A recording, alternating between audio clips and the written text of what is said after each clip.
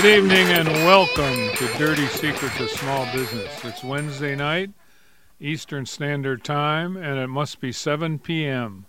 My name's Jack Mancini, and I'm here with my esteemed partner of 15 years, my God, doing business coaching.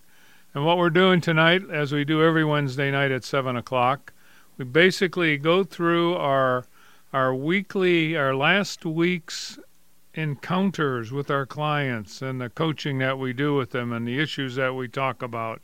And we try to condense it down into an hour-long program of fun and education and good stuff, generally. Not always, but mostly. And if it isn't starting with good stuff, it recovers that way. So we're here tonight. We're going to talk about something a little unusual. Rather than just talk about an occurrence of our coaching client activity, what we're going to do is basically talk about my partner. My partner's name is Adam Sunhalter. I don't know if I mentioned that, but if I didn't, I did now. So with Adam is fixated with the owner of the Cleveland Browns, a guy named Jimmy Haslam. And he and his wife own the Browns, and anyone who follows football knows that the Browns have been pretty crappy over the last, too long to count, going all the way back to 64. Maybe a little positive blip in that time period, but for the most part, they've been a crummy team. And Jimmy Haslam is a multi-billionaire, and my good esteemed partner, Adam, is going to try to make a case. And I know he's going to change his tune here a little bit to something different, but he's going to start out trying to make a case for Jimmy Haslam isn't all that bad of an owner. And I'm saying this. So we'll have an interesting discussion tonight. I'm saying this. The coach that Jimmy Haslam hired at 1-13 or no wins, I can't quite remember when, doesn't make any difference. It was a lousy record. A guy named Hugh Jackson is a total 100% bumpkin. 100%. And there's no question or arguing about that. And I'll take on anybody who wants to text us at, what will they text us? 440-946-9468. That same number can be used to call us.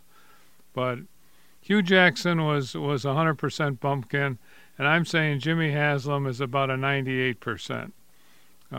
He's a guy who was born with privilege, and I'm not using that in a political correctness way at all. And more often than not, people who come into that kind of money by birth have issues trying to become something in a common man's activity. And football couldn't be closer to common man's activity.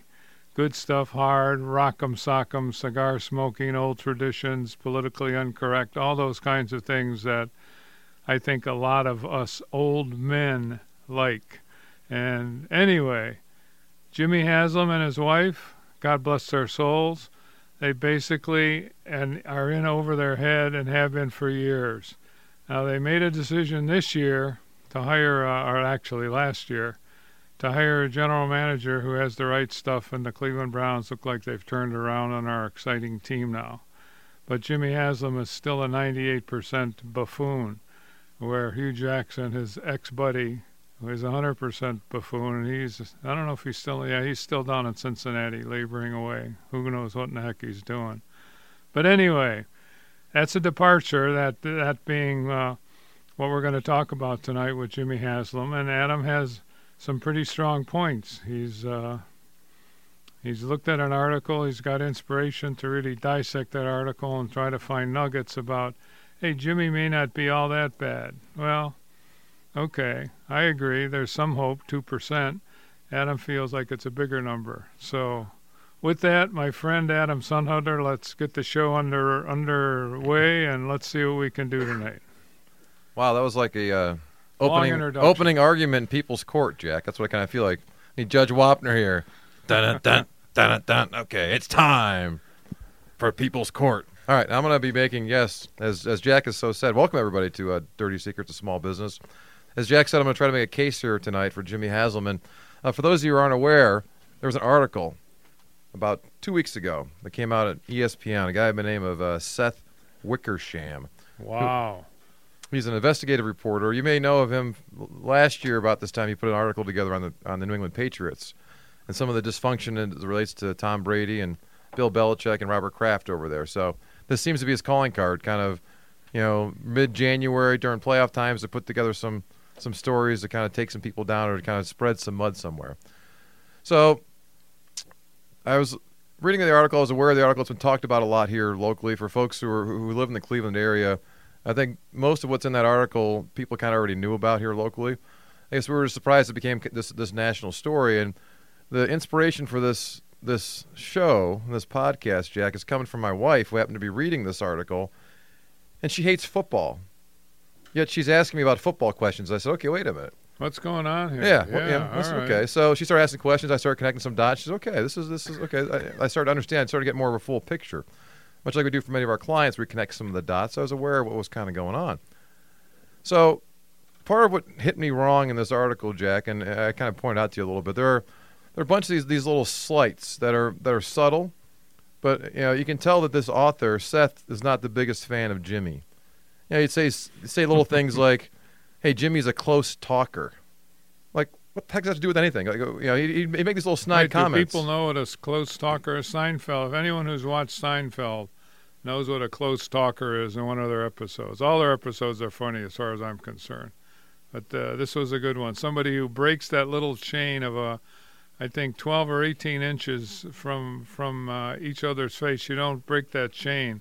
Because now you're considered a closed talker and making the other person very uncomfortable. But go on. That's okay. No, that's the my space, your space. I was thinking more about my Catholic school upbringing, where you went to the dances with the young ladies, and they used to make sure that you had room for the Holy Spirit in between, Jack. Right? So you had to have your arms out, basically fully extended, and so did your dates. Right? So there's plenty of room in between you. Sort of a third party dancing. We right. did.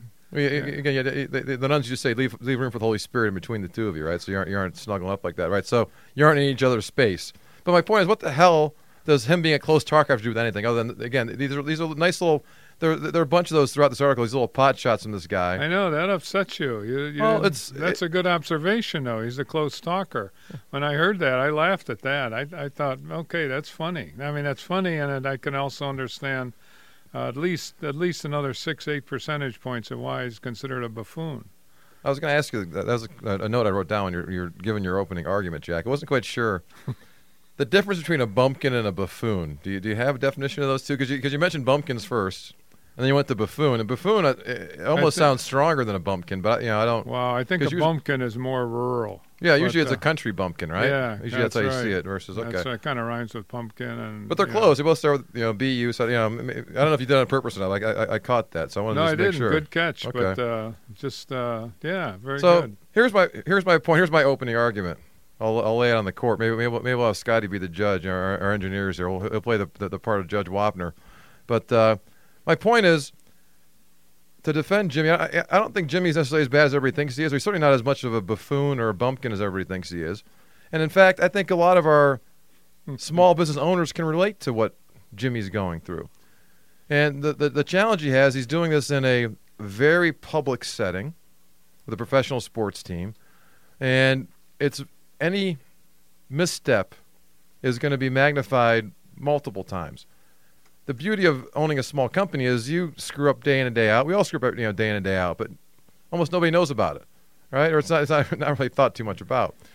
So a couple of the big things that we coach on and talk about are leadership and organizations. How do you kind of build the organization?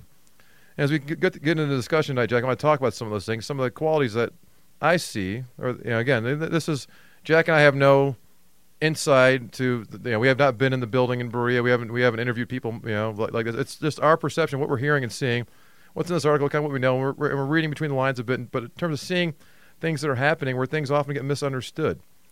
But there are certain things I feel he's doing from a leadership standpoint, organization standpoint, that I think are pretty darn good, things that we coach our clients to do. But Jack, as we know, it isn't always that simple. It's not always that black and white. There's a lot of subtlety to this stuff in terms of how things are done. I'm waiting to hear these good points, these astute points for Jimmy Haslam. Well, given, and I agree 100%, we have a very limited viewpoint. It's basically given to us by journalists, usually reading the paper, online versions of Cleveland.com, et cetera, et cetera. So we only get a filtered down story, And we don't know all the facts behind the scenes. So all we can do is judge by results.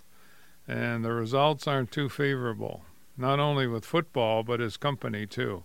Now, there's some good things in his company, but my guess, and with experiences of people like that, and I've experienced a few in a business setting, they basically are the ones who are responsible for the results, good or bad. They can make it, and their judgment or your judgment of them has to be based on the outcome, not a bunch of good intentions after the fact or even theoretical. And he's got a lousy outcome of picking people, robbing the poor truck drivers of the world, hiring bad coaches, running bad football teams. So I'm really excited to hear saving grace here from Mr. Jimmy Haslam. Let me ask you a question first, Jack. Yes. I know you're opposing counselor, but let me ask you a question anyway. All right. Would you say in 2012 when Jimmy and Dee Haslam bought the Cleveland Browns, would you classify the Cleveland Browns as a very healthy, growing, good organization? Would you classify it more as a kind of bumping along type organization, or would you kind of classify it more as a turnaround situation? And again, given your background, for those who are new to the show, Jack's personally bought, fixed up, and sold 5 companies in his life. There were deep turnarounds. So how would you classify? Again, growing, kind of bumping along, or kind of a declining turnaround type situation in 2012? Well, I would say bumping along, but bumping along and declining. If I got to choose 3, I'd say declining. Declining, okay. So I don't know what their record was. I can't remember back that far. But just an overall feel. At that point, they'd been back in the league for about 13 years. They came back in 99 after being ripped away to go to Baltimore in 95. They came back in 99. So they were 13 years in and been to the playoffs once in those 13 years. They'd had the original owner who brought him back, Al Lerner, had passed away. His son, Randy, had taken over in the early 2000s, and he was the one who sold it to the Haslams. And it was a great day in Cleveland when the Haslams bought it because people were trying to get Randy Lerner out of town at that point, right? That's right. So I'd say, yeah, kind of declining or a turnaround. And the reason I want to try to frame it that way, again, this is how, no different than any other organizations that we talk to and see, Jack. I agree. Whether it be a small machine shop with 5 employees versus, a professional football team. So what's probably the first word you would use in terms of what you got to be and how you have to operate when you're in a turnaround situation? What's one word? If you had to pick one word, Jack, what would that word be? Decisive. Hey, you looking at my notes? You and I have been together too long. You trying to say I'm leading the witness or leading the opposing counsel here? No, you know the opposing counsel very well. So I have that word written down right here, Jack. I'm circling it. That's Decisive. Right. Decisive. Okay? Mandatory for a turnaround. Be very decisive. Why? Because we know the current situation isn't working. So to define turnarounds, now there's a different turnaround when it comes to a professional football team. Turnarounds in the small business world are folks who tend to be losing money. I don't care how bad you are as an owner of any professional sports team, you aren't losing money because there's so much money that's in there. You're right. That you aren't going to be losing money. But the turnaround is it wasn't the money part of it per se, but it was almost every other part of the organization was dysfunctional, not working, not having success. I agree with your point, Jack. The success comes on the field and is judged in wins and losses. All things that happen, eventually that's what comes out in terms of the product on the field. And you got to add, too, we don't know the behind-the-scenes story very well. That's correct. So let me keep that word decisive in your mind because I'm going to come back to that when we come back from break here, Jack, to talk about how he was being very, very decisive and how that can be very, very good in terms of what he was doing, but it can also be misperceived and can go the opposite way sometimes, okay? So stay tuned. We're going to talk about that. I'm Adam Sonhalter. And I'm Jack Mancini. And you can text us, 440-946-9468. That's right. We got more dirty secrets of small business coming your way, so stay tuned here on Integrity Radio, WINT 1330 AM, 101.5 FM, and online, WINTradio.com.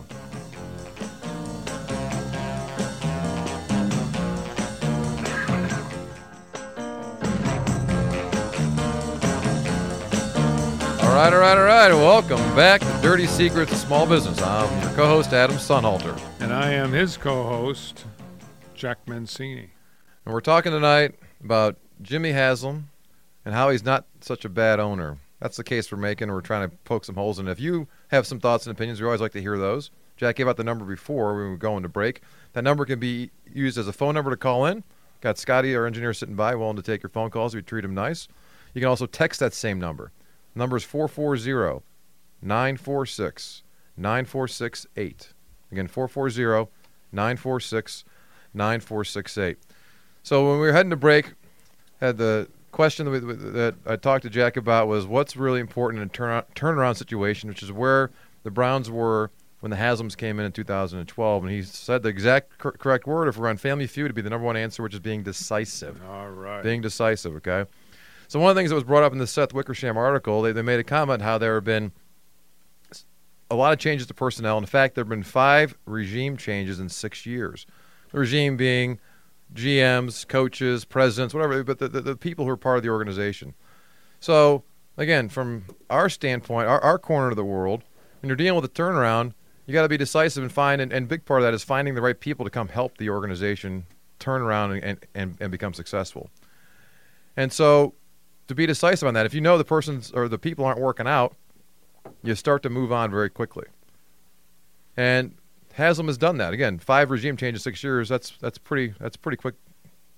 Being decisive on that front. Oh, wait a minute. Wait. Okay. Yeah, that's decisive, but he's going back to back to back with bad choices.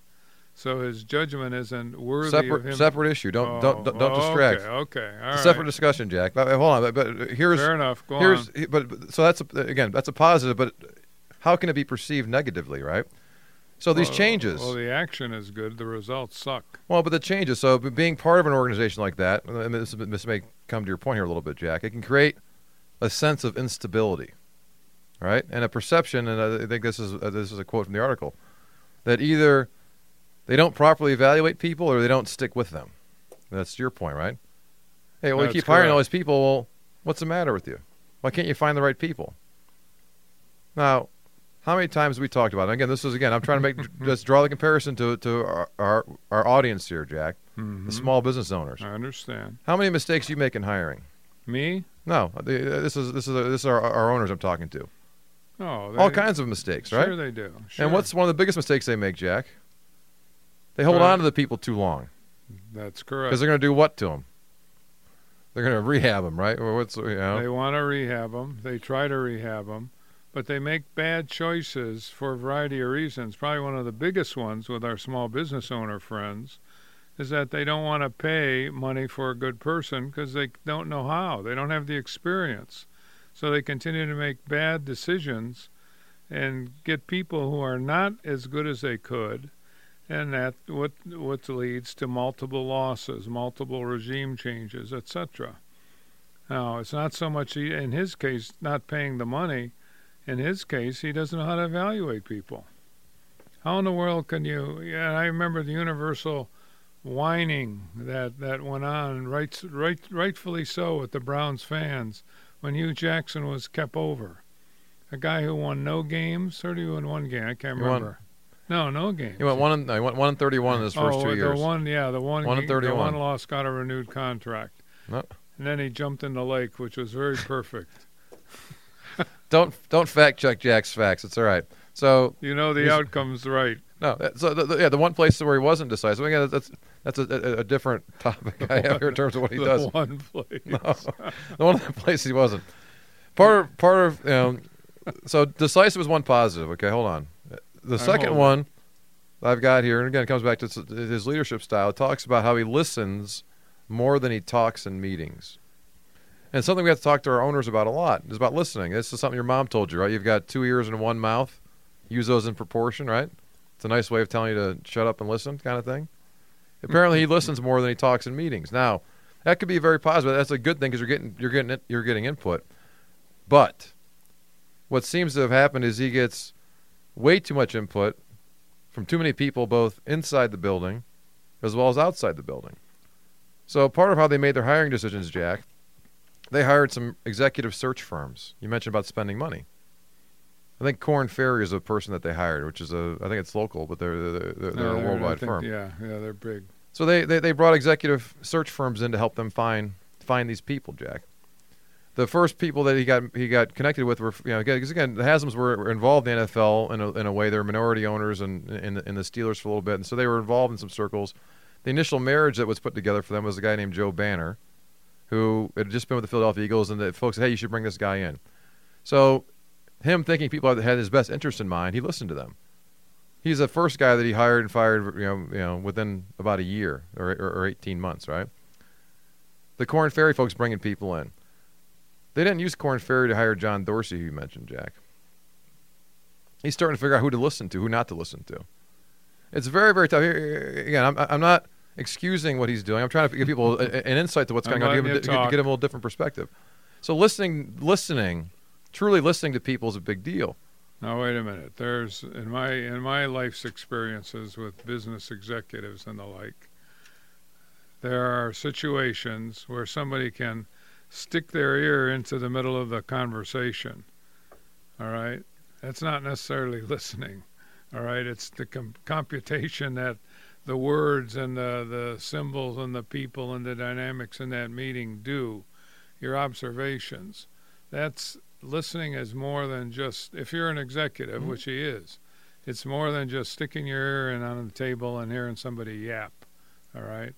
Listening is taking in the words, listening, looking at who's saying those words and what kind of credibility they have, then going out and being able to process. He's not a processor, from what I can see. I've heard him. I've watched him on TV a few times with interviews. He's not my kind of guy for sure. And I'm still going to put him in the category of buffoon. Now, he can get input, but too much input can smother you. You have to have input from people who count, who you respect, who you've dealt with before, and there have been successes. You just don't hear a bunch of people who come along and throw their 2 cents into it because they're in the meeting room at the time. So who's he listening to, and how does he listen? I don't think he does a good job, again, looking at the results. All right, let me fire away. Let me go to the article here a little bit, because they gave a little detail on this. So one of the, I guess maybe the lowest of low where this all kind of started, started to bottom out, was a couple years back, where he basically turned the organization on its head, promoted this guy named Sashi Brown, who nobody ever heard of before, and tried a whole different approach where they basically blew the place up, right? Before they did that, they were going, this comes back to the whole analytics piece, where they wanted to get some analytics. By the way, I like that move. Yeah. I thought it was pretty ballsy given everything going on. Well, that's one thing they talk about. He loves bold new ideas and hires, and so that's what's this kind of goes. But they said it wasn't like these guys came in one day and said this to Jimmy. He goes, "That's a great idea." They set up some meetings with some people that you may think are pretty good. Let me give you examples here. I read that. Well, maybe give the audience examples. Okay, so you got Theo Epstein from the Chicago Cubs, also with the Boston Red Sox, who helped the Red Sox break their 100-year curse and win a World Series for the first time in 2004. Helped much to the chagrin of our Cleveland Indians here, Jack, back in 2016, helped the Cubs win a World Series after 108 years. So Theo Epstein, they went and talked to him.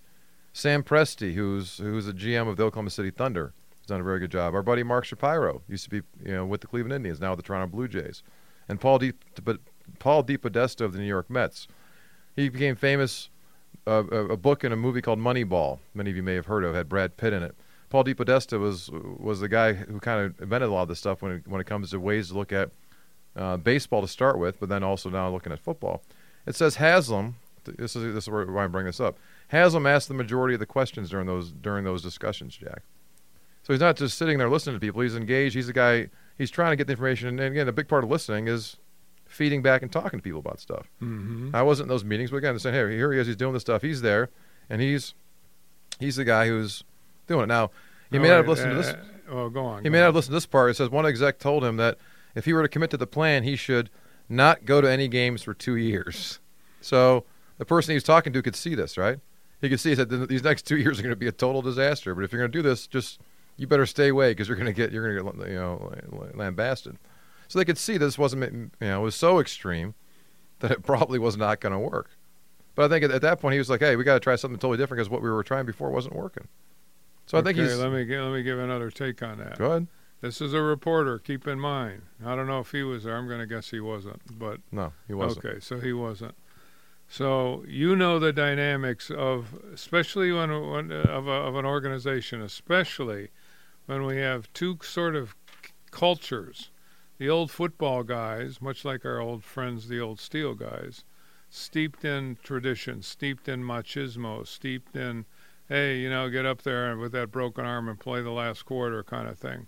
And then you have the new regime coming in with analytics and the like. So you got two groups that aren't meshing at all. Here's Haslam, the boss, the multi-billionaire. Nobody's going to cross him. Nobody even knows what kind of questions to ask on the analytics. And you've been there as well with me when we're trying to figure out some of these vendors and their services, what they do. And marketing people are our greatest fun people. What do? You should be getting more sales, blah, blah, blah. Those kinds of conversations. So that conversation where Haslam's doing all the questions seems very logical to me. He's the only one he's not the only one. He's a big pusher of an endorser of this. I would say the old traditional football games or football regimes, he's probably got 5% of those people at that time who would even side theoretically with them. The rest of them think it's all a bunch of crap. That'd be my guess. All right. Well, we'll continue this conversation after the break here, Jeff. We got some more good stuff to kind of talk about, so stay tuned. I'm Adam Sonhalter. And I'm Jack Mancini, and we're playing football tonight. There we go. We got more Dirty Secrets of Small Business coming your way here on Integrity Radio, WINT 1330 AM, 101.5 FM, and online, WINTradio.com.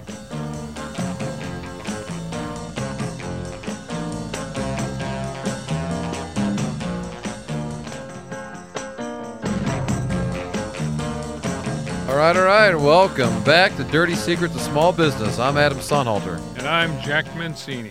And we're here making a case for or against Jimmy Haslam, owner of the Cleveland Browns. And maybe he's not so bad as everybody says he is. And as a small business owner, you probably have a lot more in common with Jimmy than maybe you want to admit in public. And that's part we're talking about tonight. And I've been taking the side of a defense attorney here, and Jack's kind of more the prosecutor in terms of kind of putting him to court here. And making some points in terms of things that we're reading into this Seth Wickersham article that was out there a few weeks back in terms of what are some of the things that I think Jimmy's trying to do. Because, again, I don't think Jimmy's necessarily a buffoon or a bumpkin. He might be a little, he has other stuff that we've talked about before, which I know you'll probably bring up here, Jack. But he's trying some different things, which have touched on a couple areas where I think he's been somewhat positive in terms of being decisive and listening. Let me bring up another one here. That it's another big word for us. He's engaged. Okay, mm-hmm. What does that mean? Now, and we'll talk about why he's engaged. But they talk about how he's there. The opening scene is Jimmy D. Haslam coming out to tell their team, bring the entire staff together, let them know what was happening when they finally terminated Hugh Jackson during the middle of the season. Now, a couple things that happen here, and this is something that we talk to our clients about all the time who are business owners, and something that seems very apparent is a challenge for Jimmy right now. That is, he's not in touch with his power, okay? So we've talked about this, I think, before on the air, Jack, but let me just kind of refresh people what we mean by that. So he's engaged out there with the people. They're explaining what's kind of going on. They talk about him being very visible with the staff at all levels. Knowing people's names, saying hello, doing everything else, but also how he can then get out and start talking to people. They give examples of him talking to a position coach and asking him how the player's doing and how the scouts do, kind of bringing this guy for you, right? Talking to the scouts about, well, hey, how's the position guy doing with the talent you gave him, kind of stuff, right? So asking kind of questions and engaging people, and all of a sudden people think, hey, I got the owner here, and the owner's asking me questions, so I've got his ear. I better pipe up and talk, and this is a good thing, right? And people look back at it and realize, well, he's just kind of gathering information, and all of a sudden it gets perceived that he's not necessarily trying to help, or I think what he's really trying to do. And I think what he's doing is he's doing something we talk to our clients about not doing a lot, Jack, which is he's falling in love with the product. Yeah, wait a minute, you got to finish off that little engaged business. I read this too, and I'm Jimmy Haslam, and I come up to you and, hey, Adam, how's the tight end routines that you put in play? How's it going? So I hear you out. I stick my ear in your. I get too close to you, but I stick my ear in your face, and you tell me, and then I walk away, and you feel, hey, man, the boss is listening to me. That's pretty impressive. But what do?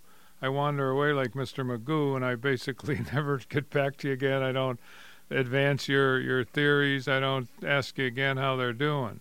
So that's a way of engagement. In fact, we have a client who's like that very much, right? He keeps getting information. He throws it out to it. Leads to nowhere.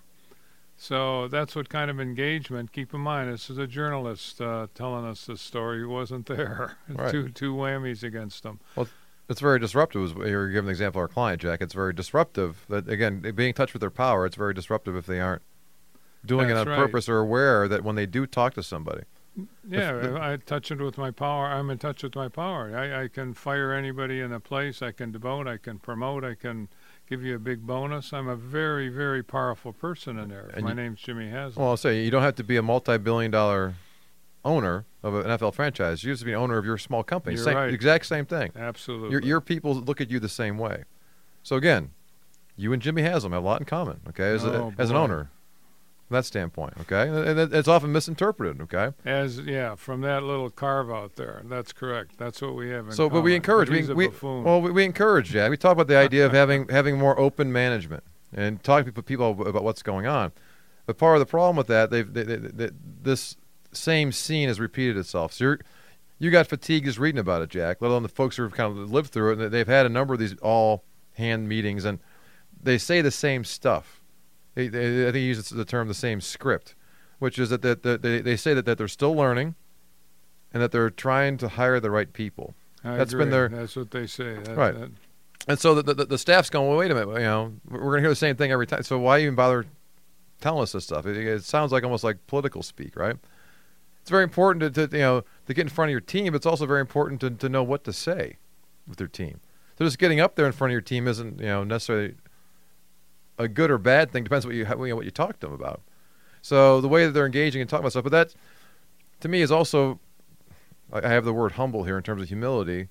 To get up and admit mistakes in front of your team is hard. To do it in front of a camera, Jack. Again, I'm trying to give people perspective of kind of what's happening. We know our owners hate to admit when they've made some mistakes. They'll talk to us about it because it's a nice, safe place to do it. But to get in front of your whole team and fall on the sword in front of your team, that's most owners, I can almost guarantee most owners listening right now have never done that to their team. Got out in front of the team, hey, guys, I royally screwed up, folks. No, I agree. I agree. Most people aren't aware of that. Most people have the confidence of doing something like that. So part of what they aren't talking about, at least we haven't seen this, is what we talk to our people about. What you want to do in this situation, you want to talk about what's going to be different. So if I'm just parroting the same lines, that's part of what started to wear out with guys like Hugh Jackson. You keep hearing the same thing over and over again, so you stop listening to them. So they weren't saying, here's what we're doing different. They weren't explaining what was going to be different, why this time it was going to be better. I think they knew at the end of the day, whatever the words they said aren't going to matter until we start seeing a different product on the field. And it starts showing in wins and losses. Hey, look, Adam, I've given you six years to get this thing right. We're not going to give you a seventh year. Why in the world would we do that? That's buffoonery. Yes, Scotty. I have some input on this, too. I think that what you guys are talking about, the back-and-forth communication, that's awesome. And Jimmy Haslam has been perceived as being this kind of, at times, full of himself, pilot flying J. I mean, he had that scandal back in the day for not paying taxes and things of that nature. What you guys were talking about being decisive. He does make decisive decisions. He's changed his regime 5 times, as you've said. And I think that there's good things to take from that and there's bad things to take from that because it shows that he wants to make a change if things aren't going the right way or on the upward movement. But at the same time, it does show that he's not doing enough scouting and homework and looking at the track record of some of these guys that he's bringing in. So that looks to be kind of an issue in my aspect. But I think that the regime that we have now is the kind of regime that we're looking for and the kind that I think we're going to stick with. And piggybacking off with what Jack just said, don't talk about it, be about it. So, yes, you can say as much as you want at some of these press conferences and interviews, but if on the field you're not producing, that is the utmost important thing. And I think that it comes down to, we have the right, in my opinion, right now we're going to have the right team going forward because we have better players, and I think they're buying into the whole system and what management in the front office has. And at the same time, talking about small businesses, I think it comes down to scheduling, being on top of the game, having your priorities straight. Those are all very important things when talking about what a business owner needs to be doing. Right. Well, let's talk about that pilot flying J. That's part of what we talk about in our notes here for a second, Scott. That's good. Because there's a certain cloud that came over the organization. They bought the Browns in late 2012, and on tax day, April 15th of 2013, is when the FBI came knocking at pilot flying J. Now, what was interesting, again, I kind of knew most stuff in the article, but I didn't know as much about Jimmy's background. I was very impressed by the growth that they had at Pilot Flying J. Now, it's something that his father had started. They talk about him being in college and working as a janitor and going to, clean out and empty trash cans, as part of it.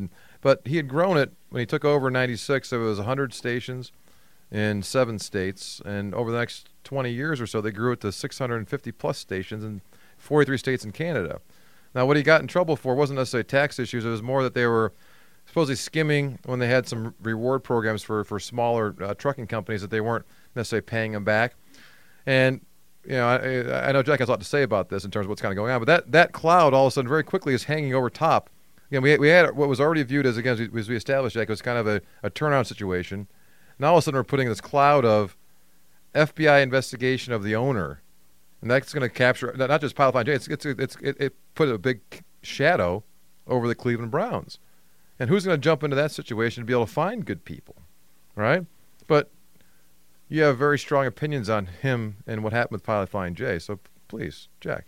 Sure, he's like Randy Lerner, who was the son of Al Lerner, who bought the Browns and transitioned them and stayed totally away from it. Al Lerner had a stellar reputation. You may not like him, you might have heard some negatives, but for the most part he was a very positive businessman who did good, did a lot of charity. He had a great reputation. So when he does something, you believe him because he has a lot of credibility. When you pass it off to your son, that son doesn't necessarily get the credibility automatically transferred. He or she has to earn that. And typically, when you build dynasties like Lerner did, you pass along a lot of wealth and opportunity. And Lerner did not take that opportunity like many second generation. Sorry about that, people who are wealthy in the second generation. But for the most part, they haven't had the street smarts and the tough upbringing and really learned the business the way it has to be learned. Not just, you got a law degree and all this good stuff. The point being, this is with Lerner. His kid went on to do things that were unsuccessful. Mm-hmm. Jimmy Haslam, second generation. His father built the Flying J from scratch and built quite an operation at Adams Point. The company expanded after the father turned it over to Jimmy. Now that, under normal circumstances, would be pretty impressive. It's impressive no matter how you cut it.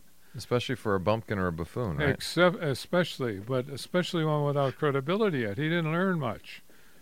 Now, the company, to Adams Point, the FBI, shortly after he bought the Browns, the FBI, the IRS, everyone came swooping down for the schemes that the company did. He is claiming, here's a guy who still hasn't had the credibility, or maybe he did, but it was, not totally earned like his father. Here's a guy who denied knowing anything about it. It's incomprehensible. Now, how do you believe a guy like that? How do you conclude that he's nothing more than a buffoon? Now, he had journalists writing about him too, so it's suspect. But I can't admire a guy like that who wouldn't stand behind his organization. He's blaming it 16, 18 people who have gone to prison or committed, not committed, but came up with state's evidence here that he knew about this stuff. Yeah, and they either had plea deals or they got convicted. They fought and got convicted. So here's a guy who never got the street smarts, never had to. He came in with privilege. God bless him. He should be so lucky. But when you put somebody like that in every man's game, the common man's game, he's not going to win. And if he has warts and he denies stuff and he doesn't stand behind stuff, he's a buffoon. That's how I gather a buffoonery. And we haven't studied the growth of Pilot Flying J enough to understand, but to go 6 times growth like that is, over a course of 15 or 20 years is impressive for any company. And chances are he didn't do it on his. I'm not saying he did it on his own, but he probably found the right people. Again, the exact hope that Scotty was bringing up here, you brought up, I think, a little bit at the beginning too, about the future of the Browns. We think after all these regime changes, he finally, whether it's a blind squirrel finding a nut kind of thing where he found John Dorsey, or again, just finally, some lessons are more painful than others. I mean, we know this. We know this. And they're coming up from scratch. They're putting every effort towards it. there were some changes that started to happen. One of the things that came in terms of organizationally wise, his wife, Dee, has been there. And we feel Dee, again, this is our sense of just, again, being around the situation but not being involved with it. Our sense she's pretty strong. In fact, she's pretty strong from the standpoint she might be the one who wears the pants in the family to a certain extent, and probably is advising him. And she got more involved where they took the operation and they divided it between football operation and business operation. And where Jimmy was doing all that stuff, she took over the business side of it, and he kind of went more towards the football side of it, and started to get more involved in what was going on to help adjust some of these things, to try to at least make things work a little bit better and get a little bit more involved. But it's having those good people, as we know. And what we talk about all the time is one good person in a small company can makes a big difference. I agree. Well, this is a fantastic example of one person in a pretty darn sizable organization like the Cleveland Browns, which was Dorsey, making a difference. Okay. And so find that one right guy to start with, and he's obviously brought in his team of folks to build up his team. He turned over almost 60% of the roster of the players in the field, and most of the front office and the folks who were there. He cut a few folks, but again, he's brought his team in. His team, because he knows who to bring in. He's been in the NFL for 40 years between being a player and being an executive. John Dorsey was. So very quickly from him, he knew which folks he wanted to be able to kind of bring in. But wait, it's amazing how fast it's turned around. Okay, look at the guys that preceded Dorsey. He had some pretty good people in there. Yeah. Banner being one, Holmgren being one. These are winners. Holmgren was never great as a GM. He was terrible as a GM. We'll come back. We have to get our last break here, but we'll finish this up because we have some good stuff to kind of finish with, Jack. So stay tuned. I'm Adam Sonhalter. And I'm Jack Mancini, and I can't wait. There we go. We got more Dirty Secrets of Small Business coming your way here on Integrity Radio, WINT 1330 AM, 101.5 FM, and online, WINTradio.com.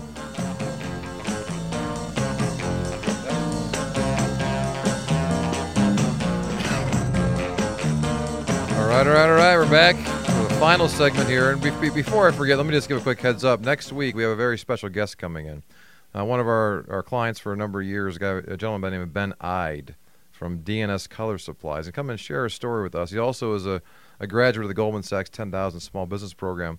He's actually in the first cohort here in Cleveland, so that was going back some years. But he has a fantastic story that we're going to have him share next week to talk about how he started an entry-level position at the company, and he now owns the company, and just how he got from the entry level to owning the company. It's a fantastic story. We'll have Ben in studio with us next week. Good. So let's finish up here, Jack, in terms of our defense, maybe make some of our final arguments here about what's going on and why Jimmy Haslam may not be so bad. The listening thing, let me come back. So we mentioned Hugh, our favorite. We had a show on Hugh a few months ago. If you missed that show, go back. You can take a look on our website, dirtysecretsofsmallbusiness.com. Look back, I think it was, November? October. It was right before Hugh got fired. Maybe it was back in October. But talking about Hugh's style and his leadership, so you can go listen to that. It's a great show. But Hugh, that was the only thing. When he hired Dorsey, the only thing he did wrong with Dorsey was he told Dorsey, you can't get rid of Hugh Jackson. And that was public. Keep in mind, this is Jimmy Haslam doing these buffoonery things. And Jimmy, and so here's where he got in trouble. He let emotion get in the way.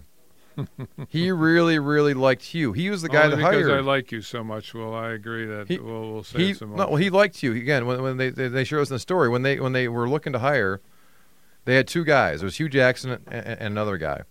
And there were 5 people involved, Jimmy Haslam and 4 other folks. They voted 4-1 for the other guy. And Jimmy ignored him. Jimmy wanted Hugh. Jimmy liked Hugh. And Jimmy promised Hugh, whatever he promised, I don't know what he promised Hugh, but he promised Hugh some stuff.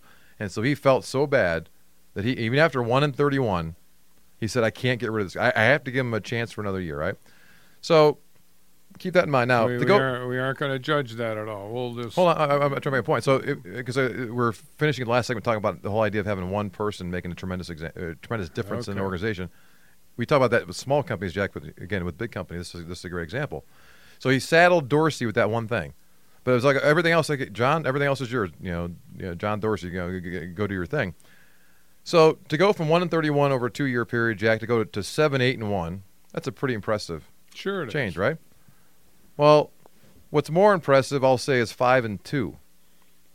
What's 5-2? You know what 5-2 is? Last 7 games. Last 7 games, right?